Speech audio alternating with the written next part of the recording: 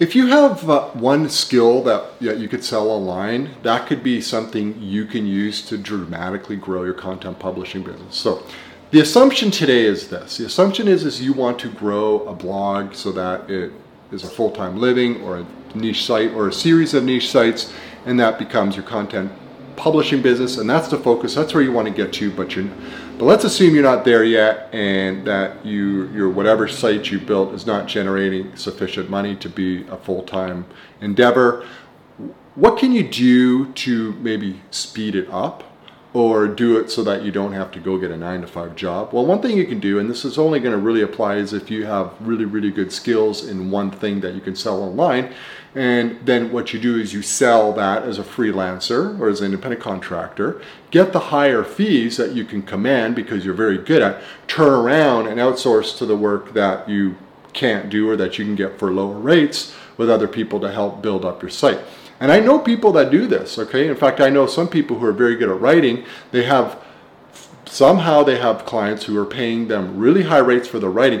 They can turn around and hire writers for their websites for less money per word or whatever the rate is, and get their blogs growing in that way. Now, you could do the same as if you're in graphic design. If you're very good at graphic design, but you still love the content publishing business and want to move in that direction, you could charge whatever your $30, $40, $50, $100 an hour as a graphic designer to your clients, turn around, use some of that money to build up your blog. So if you're having a hard time trying to scale up, or you're juggling too many balls in the air, consider whether or you want to just simply outsource some of the work because you're tired of trying to do it all. If you have one really good skill that you're really good at and that you enjoy doing, a really good model is to sell those services to people for really high rates and turn around and then hire people to do the work that maybe you're not so keen on doing.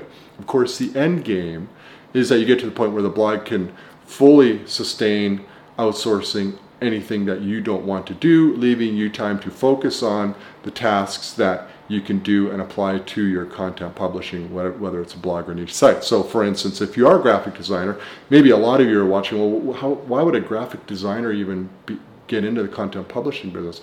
Actually, a graphic designer could do quite well, because in my view, really good graphics like illustrations or cool anatomy shots or really nice charts and all that, these can be really good for content pieces. And the reason I say that is if you put there, other sites are going to take them or use them or link to them, and then if they do use them on their own sites, they're going to link back. And it can be a really good way to attract links. And I do this quite a bit. In fact, I don't have the skills to do really any graphic design whatsoever, not even Canva. I can't do any of it. I appreciate it. And so I will hire people to do some of these. If I come up with a cool illustration idea for one of my niche sites, I'll publish that. And sure enough, over time, it doesn't happen overnight, other sites will take it, they'll use it because it's good for their readers, and they'll provide me a source link. And so I've built a link. But not only that, even if I don't get a lot of links out of it, I get a really good piece of content for my site. So, yes, graphic designers and illustrators, they can move into the content publishing business, and they can focus on that for their niche sites, and they can outsource the content to writers to produce that, and they can then focus on the graphics that revolve around the content that they're paying for and grow their niche sites that way. It's super viable.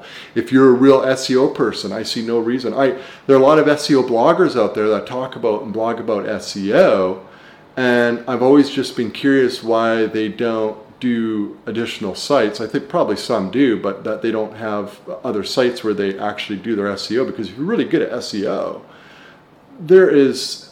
I'm a mediocre SEO at best. I probably don't even know enough to even open up an agency, really, unless it was a content focus. But some people are really good at on-site technical SEO. They really know their stuff and they stay up to date with all the trends. And there's no reason that they couldn't start a blog and apply their super SEO skills and grow it. Probably have an advantage over a lot of other sites just because they're good at SEO and they're interested in it and so forth. And offering SEO services is highly, highly lucrative. I mean, you only need a few clients and to pay you a monthly fees to do their SEO. It's not going to take you 40 hours a week. Gives you pretty good monthly revenue that you can turn around to use to grow your content blogs, do the stuff you don't want to do. So there's something for everyone. almost. I mean, I don't want to say for everyone, but there's a lot of different skill sets involved in a content publishing business, which is really fun.